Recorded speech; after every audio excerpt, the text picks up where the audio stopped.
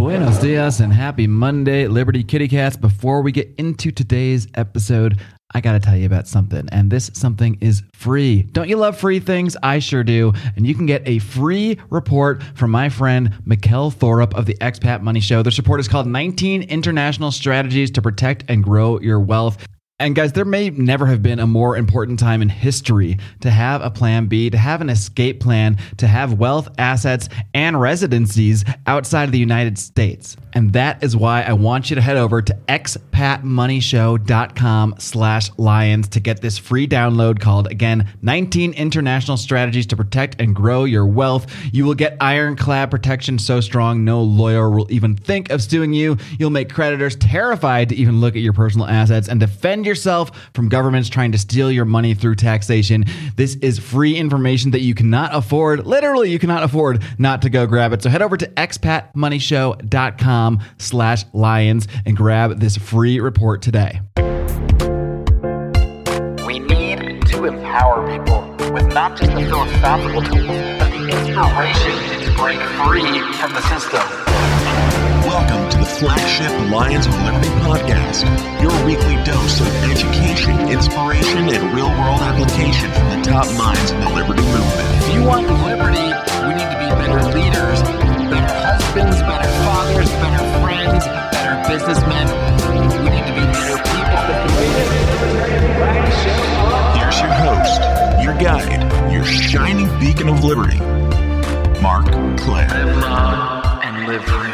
I am here. My guest today is the one and only, as far as I know, James Corbett of the Corbett Report. He is returning to this program after several years off, and it's been a crazy couple of years, I guess, since the last time you've been on, James. But before we get into all that stuff, I have to first confirm that you are still ready to roar. Oh, right, yeah. I was just thinking about this, and I thought, I know I did this the last time I was on your show, but I know a lot of people won't remember that. So I'll just once again observe that in Japan, lions do not roar, they growl. Yes, I remember this well. So I can give you a good hearty growl for my roar. Indeed. All right.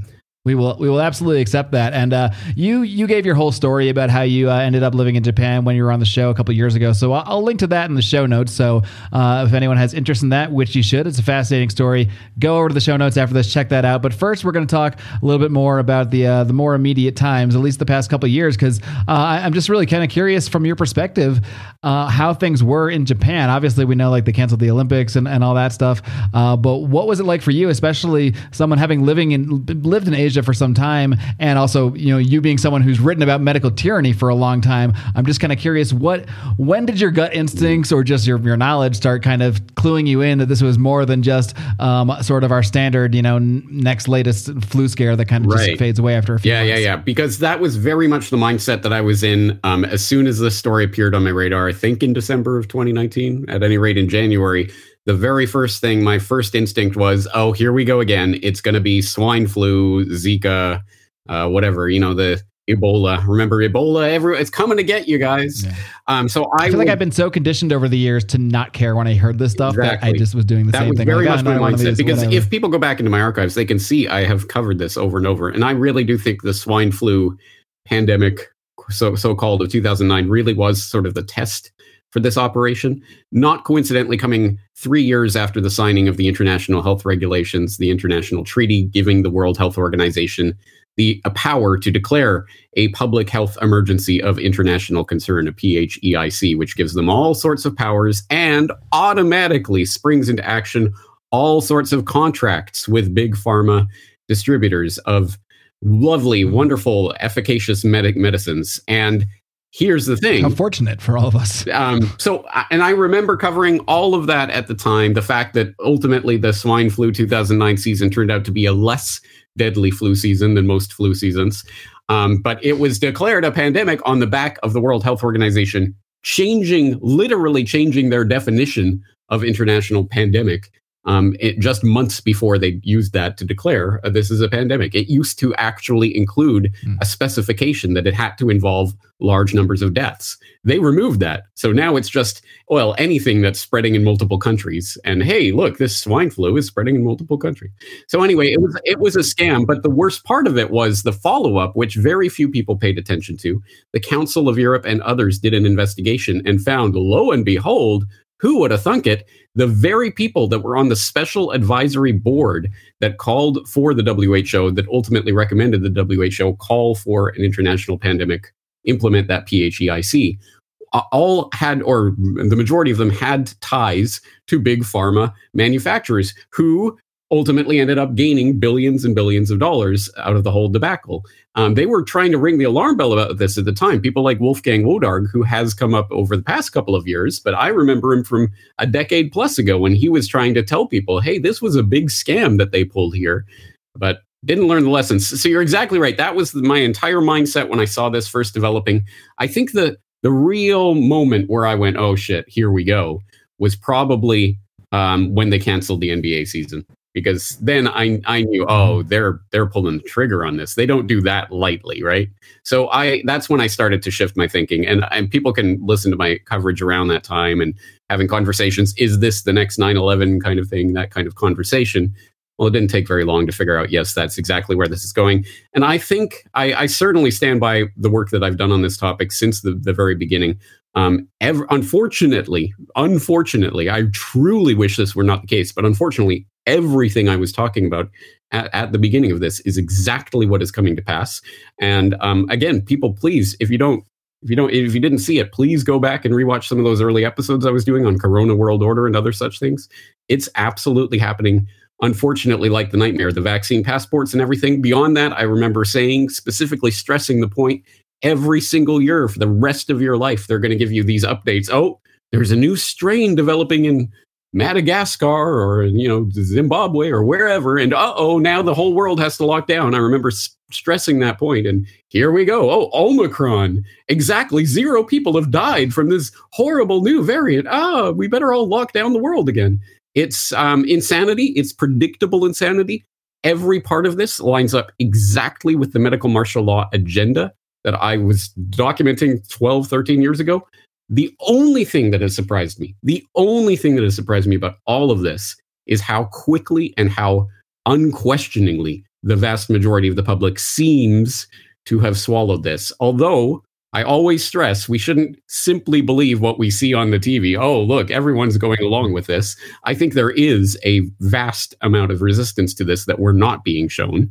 But still, I'm sure we all know people in our daily lives who did buy into this hook, line, and sinker. What was it like on the ground in Japan then? I know that is a culture that is, I'll let you speak on the culture because you know a lot more than I know, like what you hear on TV or whatever. So I'll let you speak on what the culture is really like. So how did the culture of Japan react to this? And I'm not exactly sure what the situation was in Japan as far as lockdowns and that sort of thing. So maybe you can delve into that a bit as well. So actually, that was one of the moments where I really started to see where this was going. Was that I was in February of 2020. I was heading to Mexico for an Acapulco, and it was when I got to the airport. And I started seeing foreigners in masks that I realized, something, they're really pushing this. They're going for it. Oh, I'm supposed to be scared of this, right? Yeah. Because, of course, it's Japan. People wear masks here all the time. Hay fever season, colds, whatever, people will put on a mask. It is certainly nothing new to the culture here. But when I saw where does that come from in the culture? I mean, is it just they have a history of diseases sweeping through? And I don't know. I've only been here 17 years. In the 17 years I've been here, it's pretty common. You will see people wearing masks all the time in different places. Obviously more in cold and flu season and that kind of thing. But obviously nothing like what we see now. So that has been one of the things that obviously has just completely pervaded the culture here is mask wearing at this point is 99.9% of the people, 99.9% of the time. You might see a maskless person here and there, but pretty much everyone's masked up all the time. But having said that, I don't believe there are any actual legal mandates about that. Certainly on buses and trains and things, they do try to enforce it and tell you to put on the mask. And certain stores might every store has the sign up, please put on your mask. But I've seen 2 or 3 that actually tried to enforce it. So it's not a cultural issue here in that sense. In fact, it wasn't even until I think September or October of 2020 that I started to notice the just ubiquitous mask compliance. There was more mask wearing going on, obviously, in the first few months, but it wasn't until September, October that it became just constant blanket coverage all the time. Having said that, lockdown-wise, I have been extremely fortunate so far to live in Japan because there have been no lockdowns on this of the sort that we're seeing implemented elsewhere. There have been emergency, what do they call them? Emergency situations, whatever, that initially had literally zero legal ramification to them at all. It was just government saying, can you guys please close your businesses earlier at night kind of thing. And it wasn't until February of this year, I want to say, that there was actually some legal teeth put into them so that the prefectural governments can actually implement fines if a business does not comply with, closing their doors early or something like that. But throughout this whole thing, the only thing that it affected, at some point, eateries were closing earlier at 8 p.m. Because of course we know that's when the virus comes out to kill, right? And they were asked to stop serving alcohol. But all of those restrictions, as far as I know, it rides on the alcohol as well. Yeah, so exactly. That of course, because they like to get drunk too. So other than that, that was voluntary compliance. It was, again, since this is a very compliant society in most ways, most compliance. But there was one, and I did document this. If people want the real kind of deep dive on this, I've done a couple of editions of my Questions for Corbett series where I was talking specifically about Japan and how it's been reacting and going through all that. And there was one eatery chain that I'm not familiar with in my part of Japan. Maybe it's more in the Tokyo area, but that was actually legally challenging that. And I don't know the status of their legal challenge. But anyway, there was some amount of kickback against that.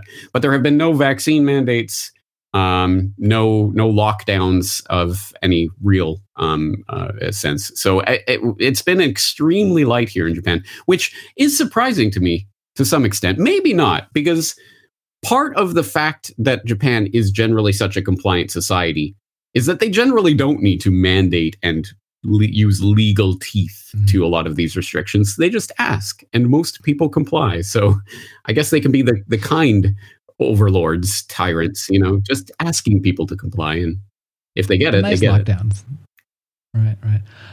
You talked about earlier about how you saw this coming, and you've been doing this research for quite some time, so that when you started to see these signs, you knew where this was all going, which implies that this is planned in not some way, in a way, in an entire way, I guess.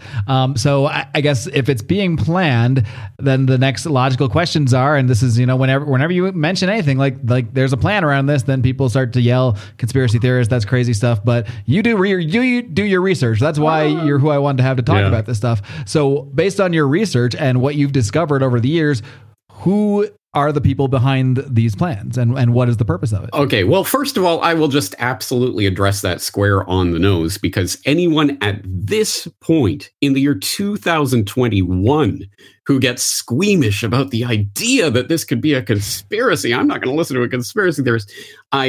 I can't imagine why you're even listening to this conversation. Go enjoy your life. I mean, but I won't ward people off your podcast. I will simply address you directly to say, okay, whatever. Do I have the signed and sealed document?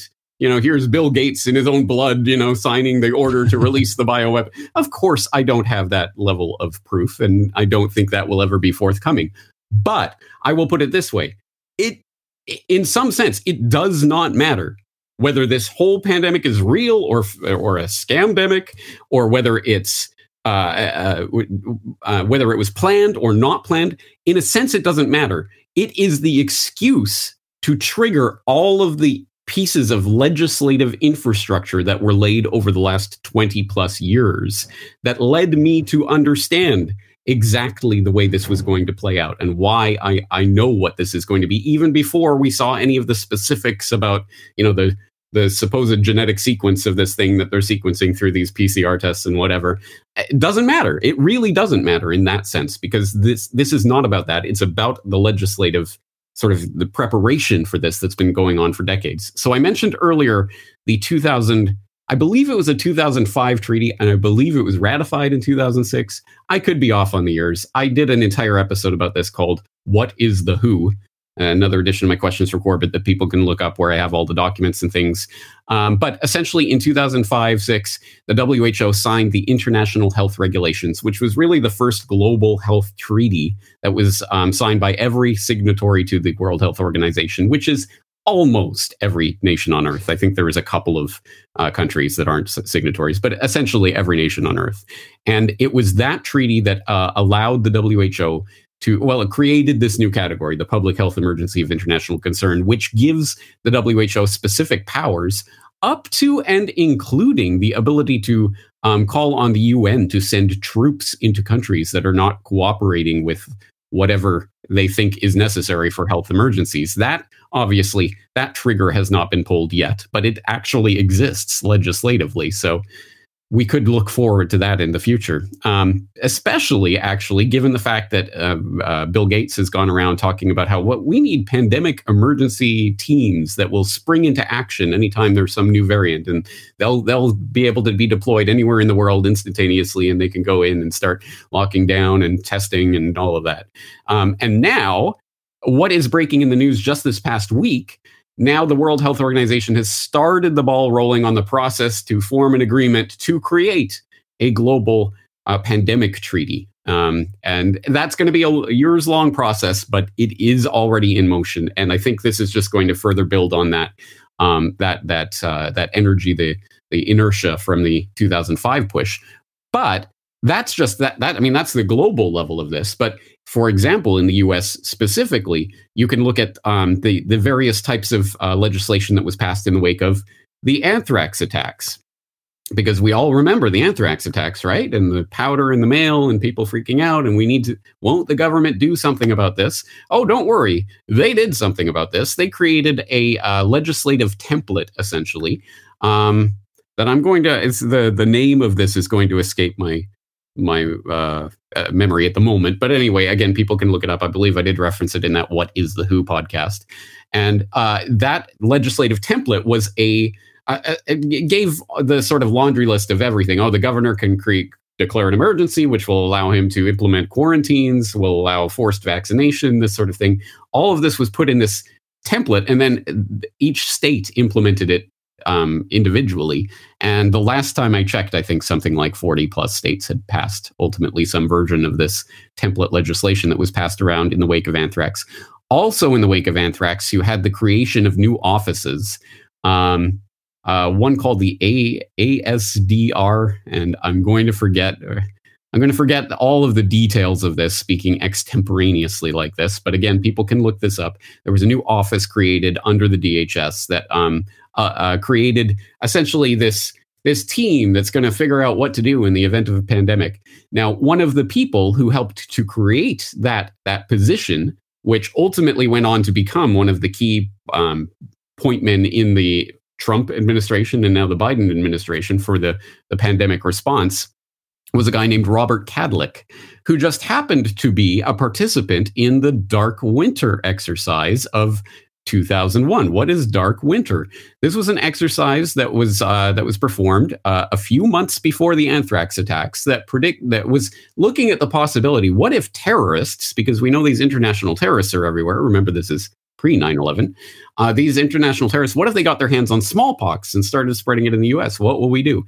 And they wargamed it out.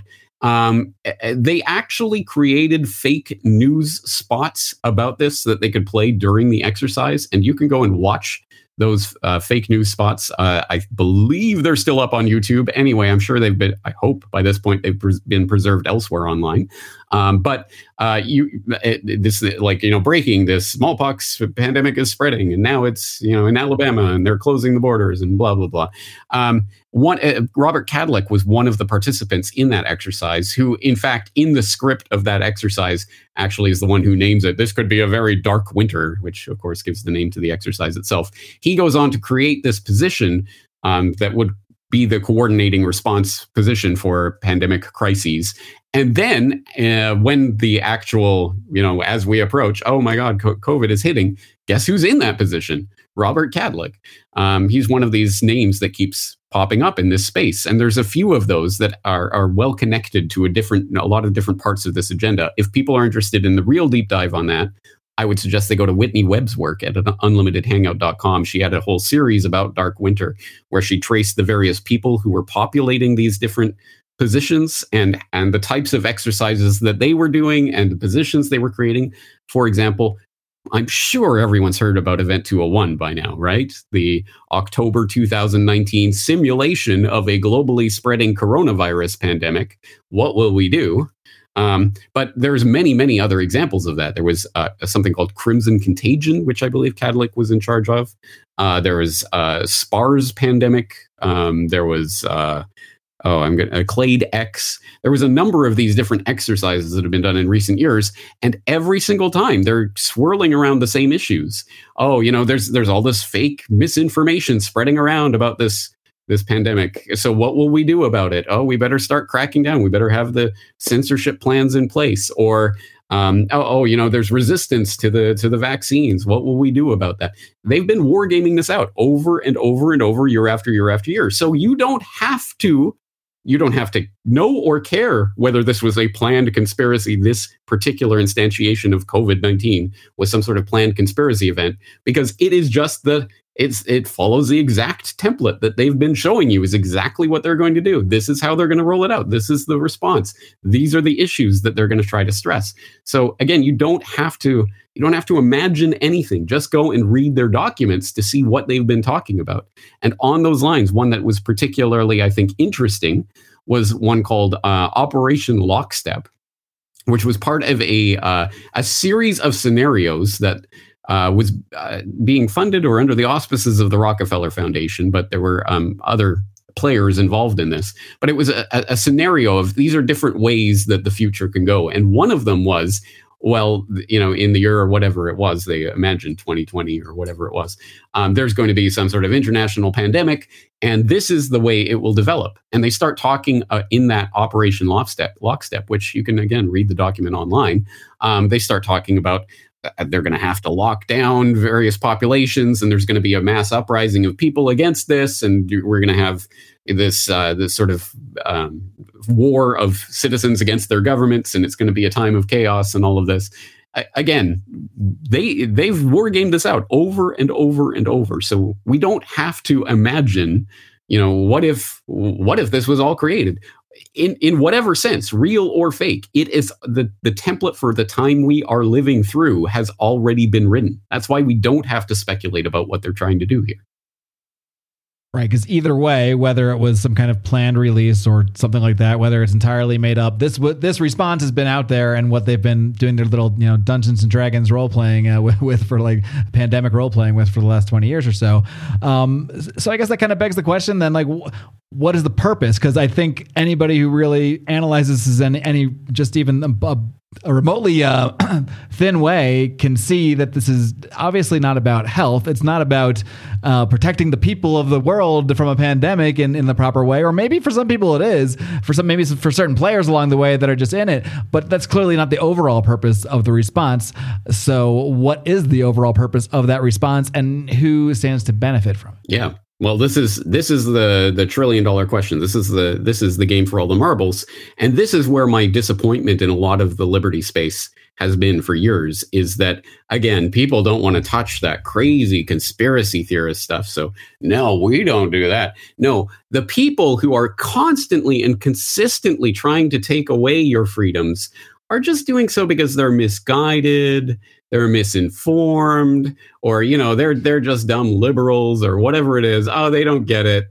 It cannot possibly be because there is a coordinated agenda amongst a clique of people who literally want to control the world, literally control the population of the world. No, that's crazy conspiracy theorizing, except for the fact that it has demonstrably been the case throughout every era of human history that various oligarchs have worked in conjunction, sometimes warring against each other, sometimes cooperating to try to extend their power and wealth as much as possible throughout as much of the world as possible. We can see that when we study history over and over and over again. But for some reason, no, in our era, no one wants to actually form control of it.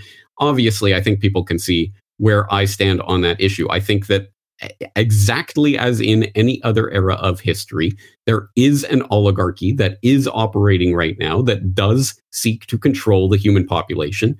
And I mean that population control in every sense of that word. Of course, we have been, I think, in the last few decades, we have come to know that term population control specifically in the literal sense of trying to control the numbers of people.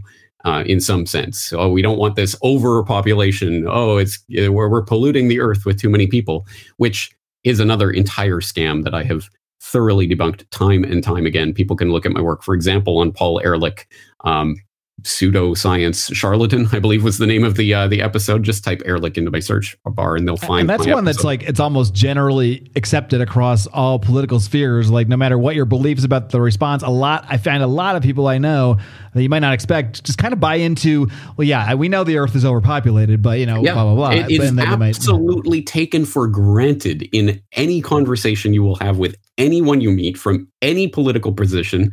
It is interesting to see that phenomenon, especially when you point out, Malthus was saying this 200 plus years ago, and every single generation since, oh my God, the population is growing exponentially. Food is growing arithmetically. We're going to die in 20 years. 20 years later, we're going to die in 20 years. 20 years later, we're going to die.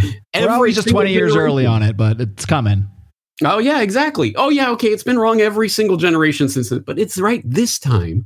And Ehrlich, of course, was predicting the exact same things back in the 60s and 70s, the population bomb. By the year 2000, the UK is going to have so many people, 10 million people or whatever, because they're all going to starve and freeze and all of this. All of it completely wrong, yet he's still heralded as this great sage. Anyway, the point is, I don't just mean it in that population control sense of trying to control the numbers of people on the planet, although that is clearly and demonstrably still a driving concern of many of the people who actually are in seats of power and control in this particular pandemic response. Numero uno example, of course, Bill Gates, who we all know, we've all seen that clip, decontextualized and, oh, you don't get what he was really saying and blah, blah, blah. I have had so many people try to tell me, well, no, what he really means is making a healthier society. And then that healthier society has less kids. Like, what? I actually addressed that specifically in my Bill Gates documentary, corbettreport.com/Gates, a 2-hour documentary I did last year about Bill Gates and his role in the global health space generally. And I did address that directly. Yes. What he is referring to, at least theoretically, is this idea popularized by Rosling, I want to say. Is that right?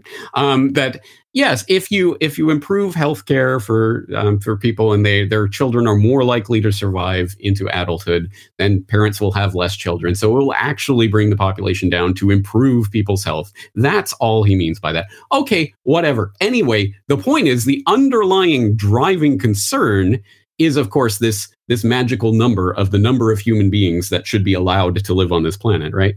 And I've addressed that in great detail.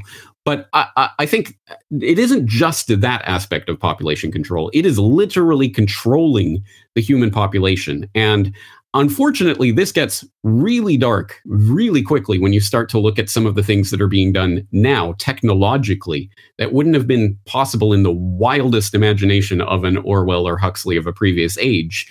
In terms of what is being referred to as the Great Convergence, the convergence of biology and technology, that we're going to start merging essentially with machines or incorporating various technologies into our body, the little nanobots that will clean your bloodstream and all of this stuff that is going to start transforming what it is that we mean by human being. And again, I know sounds absolutely pie in the sky crazy when it's some loon in Japan. What does this guy know about this? Don't listen to me. Some Canadian in Japan I'm supposed to listen to about this? Like, yeah, exactly.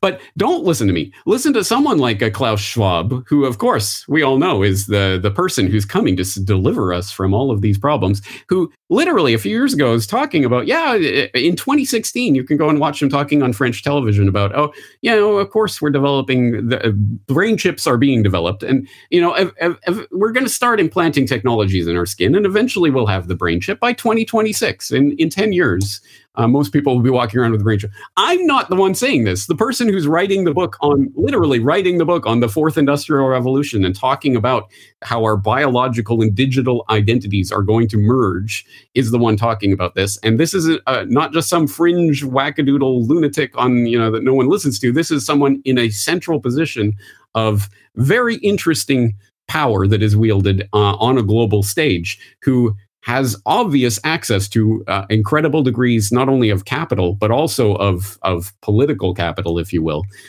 This is a real idea that's coming. And I've tried to stress this, that I really think, the extinction of Homo sapiens as we have known it is on the table when we start transforming through genetic manipulation and nanotechnologies and all of this stuff. This is the level of population control that is being actively, openly talked about at this point by the Klaus Schwabs and other people like that. They openly write books about this, talk about it. And yet, if I even bring this up, I'm the crazy loon. Oh, you think people are trying to control the world? Oh, you're crazy. It's a mental illness at some point that people, and I get it, because the funny thing is, people will always try to psychopathologize the conspiracy theorists. Oh, it's just so much more comfortable for you to think that it's all controlled by someone. I never understood that one. It's so much more uncomfortable for me to think that this is there is so much evil in the world that people would do this. The point is, actually, it's so much more comfortable to think, no, it's just a bunch of random stuff. No one's trying to control anything. No one's got an agenda that's. I would much rather think it's just a bunch of idiots messing up over and over. It's just a bunch of idiots just kind of rolling around like pinballs, and who knows, whatever. It'll all work out. Just don't worry about it, James.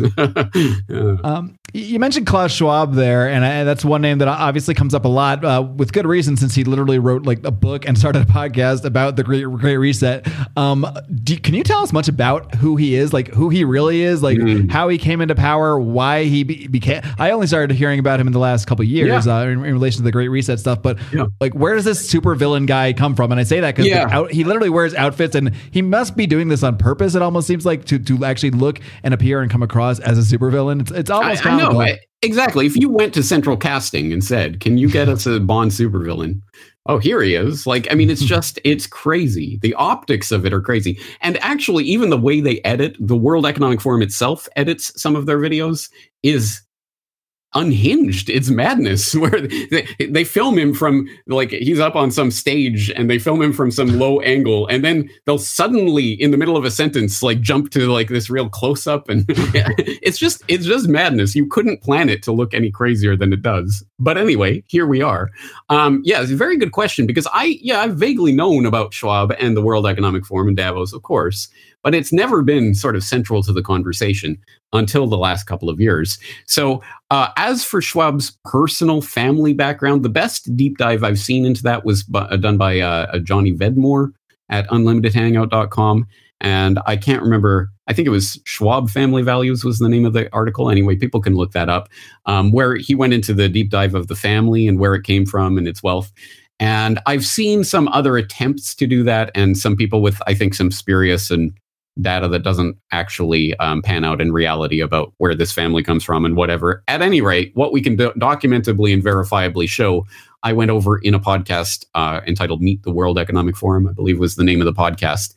And I go through the founding charter of the World Economic Forum and the documents that actually make it a hereditary familial organization for the Schwabs. There's actually in the articles of the forum, it actually stipulates that Schwab or one of his heirs will be on the board at all times. So at any rate, it's this organization that sprung up in the 1970s somehow, and there's some obvious interesting shenanigans around that is seeking to bring this idea of stakeholder capitalism to the fore, because this has been one of Schwab's bandwagons for a long time. And it sounds so wonderful and touchy-feely good to most good brainwashed statists out there who have been trained to think that ultimately the government, and sure, why not? A combination of government and private entities will steward over us nicely if we create the right structure for that. And what's the right structure? Well, we shouldn't look at capitalism. Capitalism is bad. It's all these greedy people going after their own self-interest. What we need is stakeholder capitalism. So everyone has a stake in whatever this particular corporation or something is doing in a given area or using a certain resource. Well, every person who has a stake in that area or in that resource has a stake thereby in what is being done. So what we need is to think of on a broader scale, not just a corporation isn't just beholden to shareholders, they're beholden to stakeholders, everyone who has a. So what we need is some sort of forum to act as the intermediary to settle and arbitrate all these disputes and create the guidelines and rules and the international bureaucratic framework through which this system can give rise. Who could possibly do? Oh, I know. How about the World Economic Forum? Yay! So they're already here waiting for us. Exactly. And they're the ones spearheading all this stuff, this buzzwordy stuff that you're starting to hear about. Oh God, what is it? Not ESR, environmental, social, and whatever. ESG, environmental, social, and governance, whatever it is.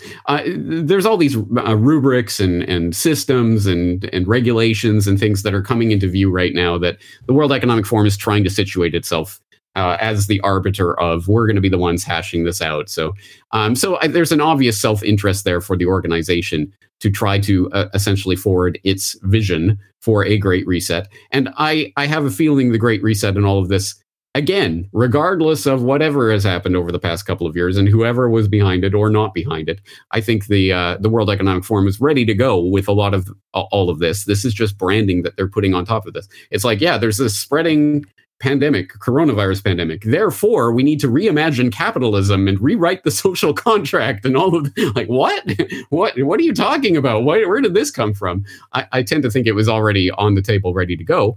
But that's the way I understand essentially this and the World Economic Forum role in it is this is an advertising, a marketing campaign that ultimately is marketing the World Economic Forum itself. This is such an important organization and blah, blah, blah. So I certainly don't want people to come away from my work thinking that I think that Klaus Schwab runs the world and the World Economic Forum is the organization that really is secretly pulling the strings or something.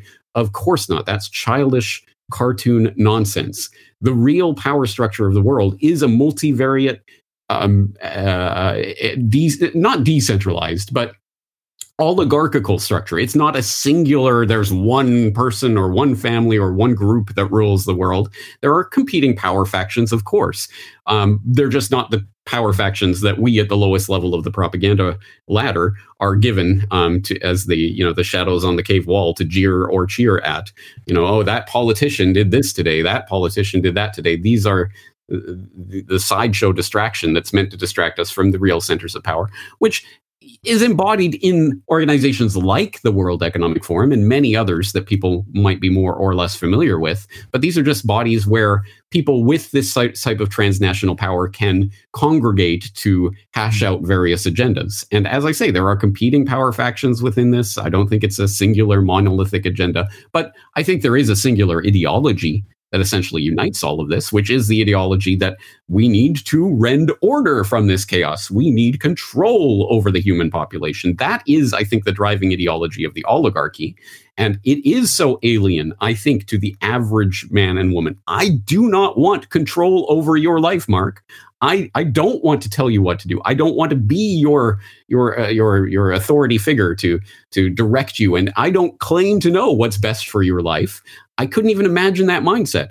But it's that lack of imagination that leaves us, unfortunately, generally helpless against these predators, which is essentially what the oligarchical class is, predators that are preying on us. And if we can't even imagine that there are predators, then we're probably going to be on their dinner table. Yeah, I mean, if you're a gazelle in Africa, you could imagine there's no lions out there, but it's not going to really help. I always think to myself when we talk about these guys like, Bill Gates or Klaus Schwab, that it's like, okay, if I even know about these guys and know what they're talking about, that they're very openly talking about, they can't even be like the real power. They seem like they're the PR. Agreed, they're the guys completely. that go on TV. Yeah. And we've even seen that to some extent with Gates over this course of this year. They haven't quite thrown him under the bus yet, but he certainly does not have the role that he was playing. He got a demotion of some kind for sure. Yeah, the divorce and all that, and okay, well, you know, they've distanced themselves. I do not think Gates controls everything. I do not think Schwab controls everything. I don't think it comes down to that level of cartoon politics. These people are expendable. Any individual, I think, certainly, as you say, the ones that we know the names of and that appear on our TV screens are expendable to some extent.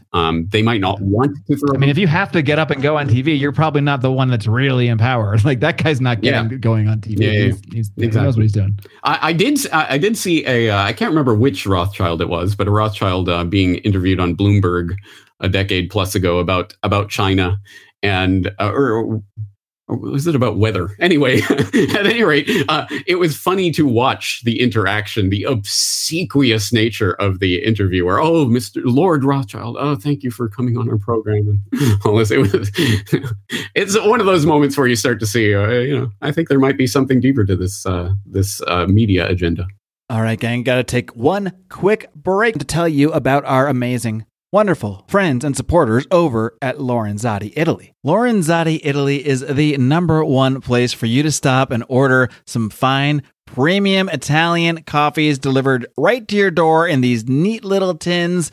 And if that wasn't enough, you get to do so knowing you are helping a sponsor of this program. And if that weren't enough, you get to order using your Lions of Liberty discount code. That discount code is ROAR, and it gets you 10% off your order. So head on over to lorenzotti.coffee and use discount code ROAR for 10% off some fine premium Italian coffees. Yummy, yummy, yummy. Yeah, I mean, when you talk about like the Rothschilds, like families that have had power for a long time or have had a tremendous amount of wealth, and in many ways you think about, this last century is like an exception in some ways, or maybe the marketing has just been better, but really this seems like they're just trying to return to the norm of feudalism, of what was basically what society always had until now. Yeah, because this is the way I've always envisioned it.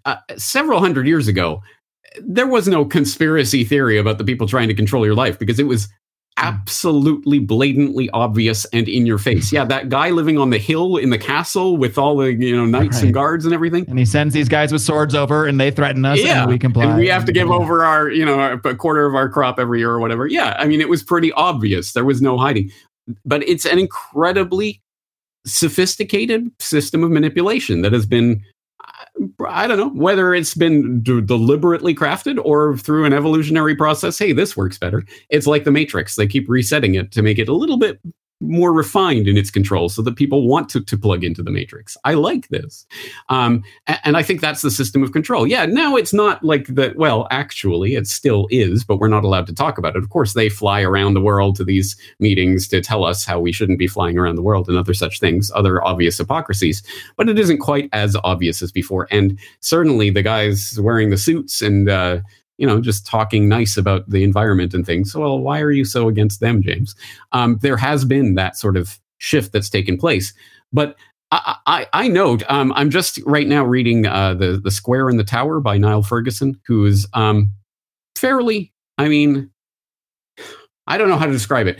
He's a mainstream author, but he certainly goes towards the fringes of what is acceptable to talk about on the mainstream. But because he does that, he has to all the more doubly, triply distance himself from those crazy conspiracy theorists. So the sort of central thesis of The Square and the Tower is the Tower and the Square, the Square and the Tower, is talking about networks of power rather than hierarchies of power and how that has developed over the years. So he's talking about the Illuminati and the Freemasons and the Rothschilds and all of this, and constantly saying, the conspiracy theorists say this, but in actuality, and then he'll go on to essentially say, here's what's really happening. They go and meet and they plan, and you're like, yeah. Well, eventually, he essentially goes on to say exactly what the conspiracy theorists would say anyway. He's like, well, actually, the Rothschilds did, of course, wield unbelievable amounts of power over every principality in Europe at that time. But yeah, I don't know. It's just funny the way that. But it's crazy to think there's something sinister behind this. Yeah, exactly. But we're asked to believe that just somehow in the 20th century,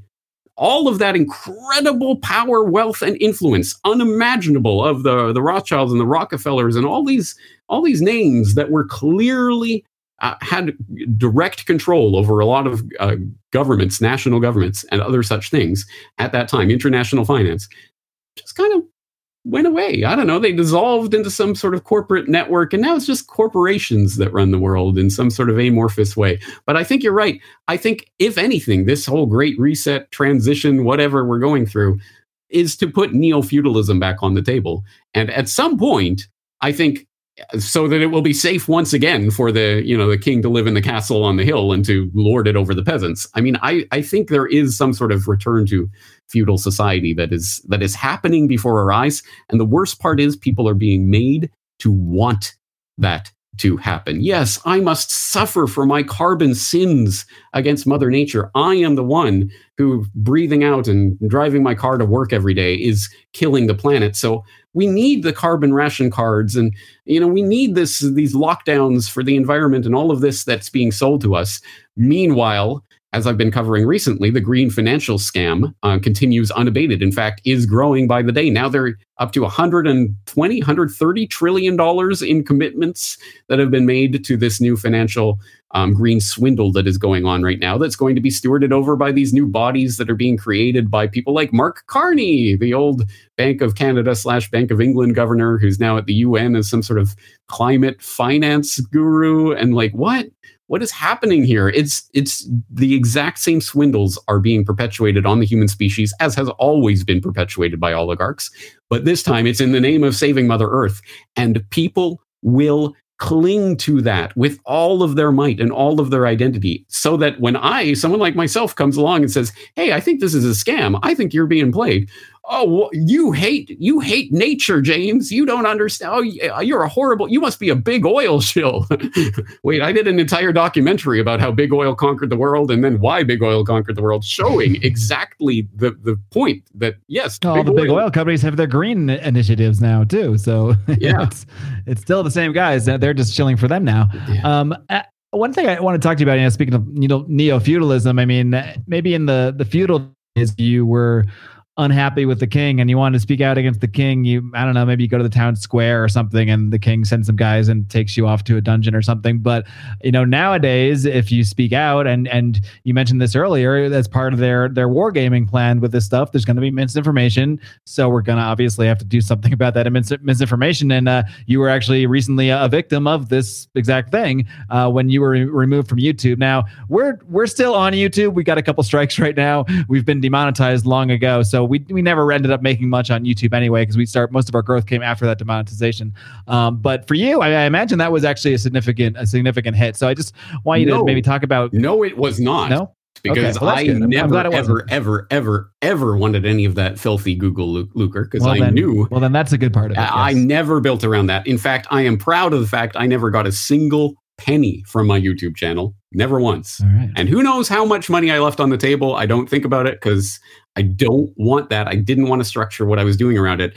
And I did have some of my alt media colleagues. I mean, it turns out that was smart, because that it would have been swept away. In the long run, it paid off. Hey, imagine that. Having principles can pay off. But yeah, I did get from some of my alt media colleagues, like, what are you doing? Like, think of all that money you're just leaving out there. And I just didn't want to structure what I was doing around it. My entire principle has always been, and I know it's counterintuitive and it makes no sense, but put everything out there 100% for free and ask people to support it. And that's worked for me. I realize that's not going to work for everyone in every situation. Anyway, I'm here still doing this as a full-time career because people are willing to support me in the work that I do. So I am absolutely blessed and humbled by that. But that also means that I never wanted advertising. I never wanted to accept any money from that. So financially, it has not been a hit at all. But of course, in terms of having reach, having influence, having an ability to help change the discourse, it certainly, I mean, I don't like to think about it or dwell on it, but obviously the days of me releasing a documentary that will be seen by millions of people is done. My Bill Gates documentary had over 1 million views, but that was probably the last one. And I can't imagine, at least not in the near term. I do post, of course, to Odyssey, to Minds.com, to BitChute, to Archive.org. But none of those platforms at this point are going to be hosting 1 million+ viral view videos. So I have consigned myself to that. But I think we are in a period of consolidation. I was keenly aware in 2007 when I started the website. Part of the reason I started the website is because, hey, we are in the internet era. Things are happening, whatever. Loose Change documentary just became the most viral video of all time, hundreds of millions of views and whatever. All of this stuff was happening. It was so exciting. So I wanted to be part of that and to put my voice out there and reach as many people as possible. And I thought of it in that context of reaching into the matrix to pull people out of it. So, okay, I would never in a million years sign up for a YouTube account, but here I am signing up for a YouTube account because I know it is the way to reach people. So that was essentially the first part of what I guess has become my mission. If I have a mission per se, it was to reach out as widely as possible, to cast that net, to get this information to as many people as possible. But I think this is the time of consolidation. I mean, I can't at this point. My hands have been chopped off metaphorically, so I can't reach out with that net in the way that I used to. But I don't think that's even necessarily the most fruitful use of my time and energy at this point. The point, if there was any point to reaching out and trying to get at this message to as many people as possible, it was to activate them and to get them involved in issues that matter, in shaping the world, changing things. I don't just want to talk until I'm blue in the face about, oh, here's what the bad people are doing to you. No. What do we do with this information? How do we grow a community that will see us through these times? And in a sense, I know this sounds, this can be Pollyannish or whatever.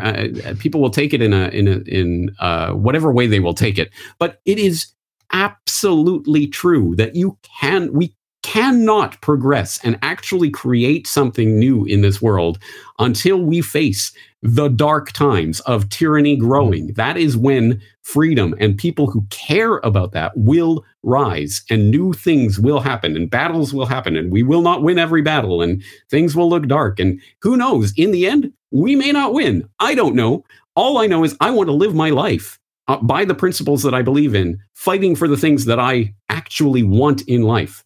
Family, community, togetherness, people with other people in community, living life in beautiful nature. That's what I want. And so we have to go through some dark times to get there because unfortunately, as the last 100 years or so of the Western developed liberal democracies have proven, if people are just, have enough beer and popcorn and baseball games and whatever, they'll just sit back and let things happen and things will go to hell. And here we are, we're in hell. So, I hope the people who have woken up by this point are looking for ways out of this. And that's ultimately what I see.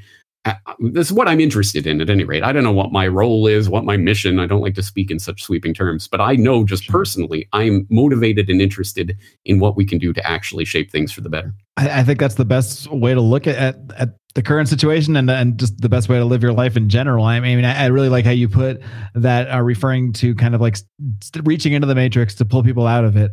And, when there's dark times around us, I mean, it can be discouraging when you're kind of tapped into what's really going on, and maybe you've listened to too much James Corbett, and you're feeling like there's just a huge conspiracy around us here. But at the same time, I mean, it's kind of I don't know. I kind of look at it as if these are the times, these are the hardest times to maybe stick by your principles. This is the hardest time for a lot of people that maybe they think, well, I don't want to comply with a mandate, but I have to feed my family and this and that. And the harder choice might be, in the short term, the harder choice for a lot of people will be not complying, where the easier thing to do is just comply and to keep things going. And most people will do that, but some people won't. And a lot of people won't, actually, a decent amount of people anyway, maybe not a majority, certainly not a majority actually. But when you live by your principles and you stick to your guns, even if it makes things more difficult in the short term, like you're off YouTube when you probably could have censored yourself and stayed on YouTube. So, and maybe in the short term you reach less people, but you find the right people doing it that way. Yeah, and you find the people that are going to be your community. And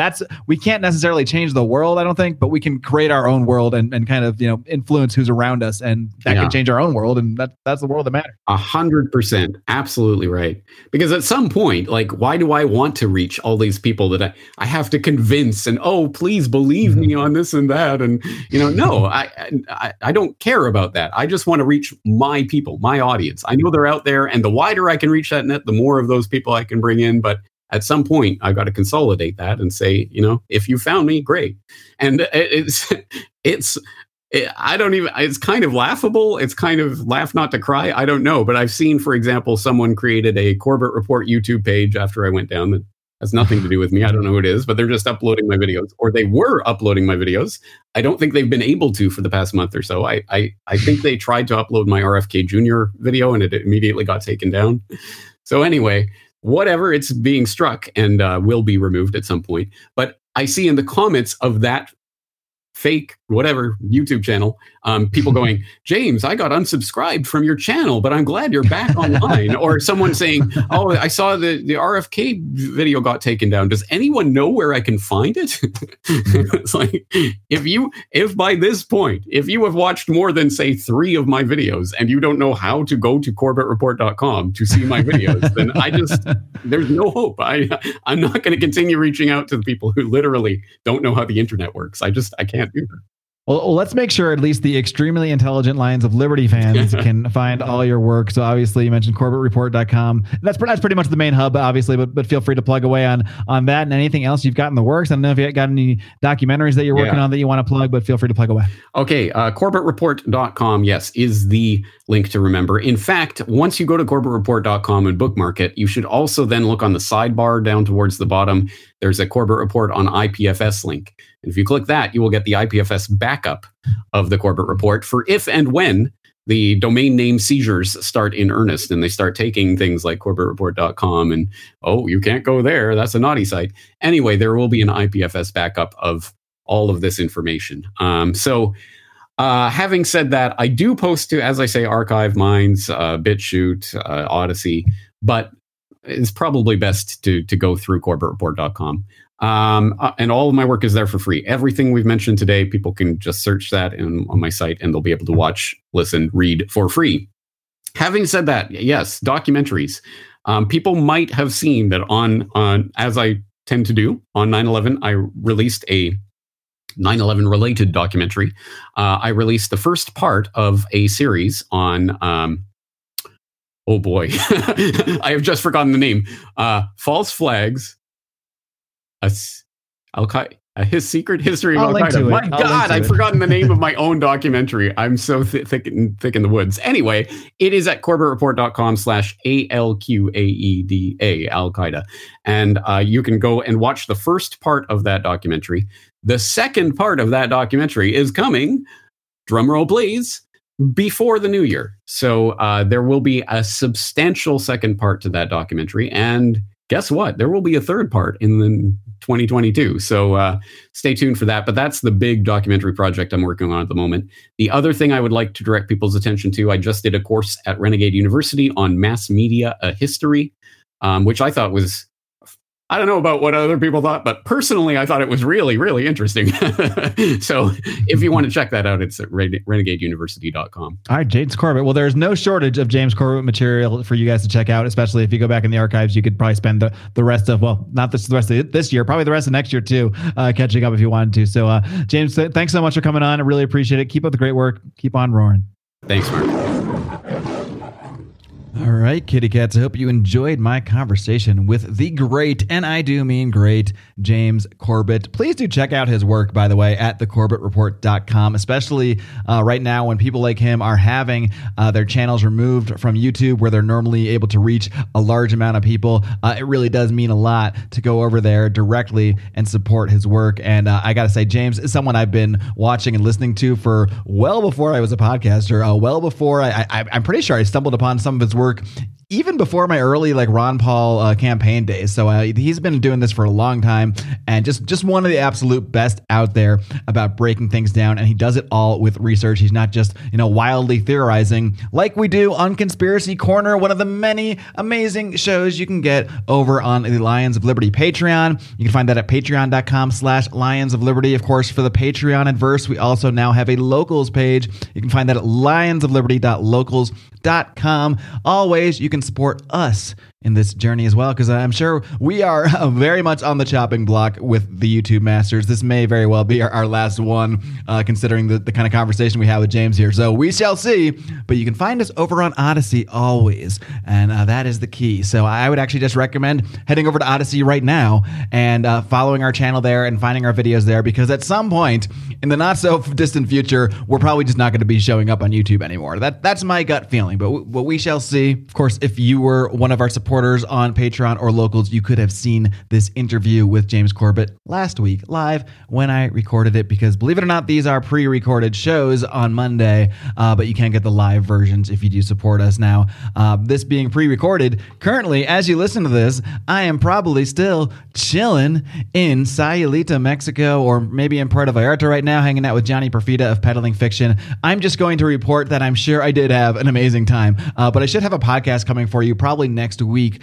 from that event, if everything went well, technologically speaking, in the past. Who knows? But I'm going to assume it did. So look for that next week. If not, I'll have some other interview for you, because that's how we work it here. We keep churning out the content for you each and every week, not just each and every week, 3 days a week here on the Lions of Liberty feed. Of course, you got me with the flagship on Mondays, Brian McWilliams every single Wednesday with his wackadooty. I don't know you know what I'm trying to say. He's a wacky guy who says wacky things, and he does it every single Wednesday on Electric Liberty Land, while John Odermatt, the stoic John Odermatt, wraps things up every single Thursday with Finding Freedom. You get all these shows, all 3, for the price of 1. That price is free, my friends. We just ask you to hit that subscribe button, come back every week, and keep joining this conversation. Keep roaring with us each and every week here. Until next time, my friends.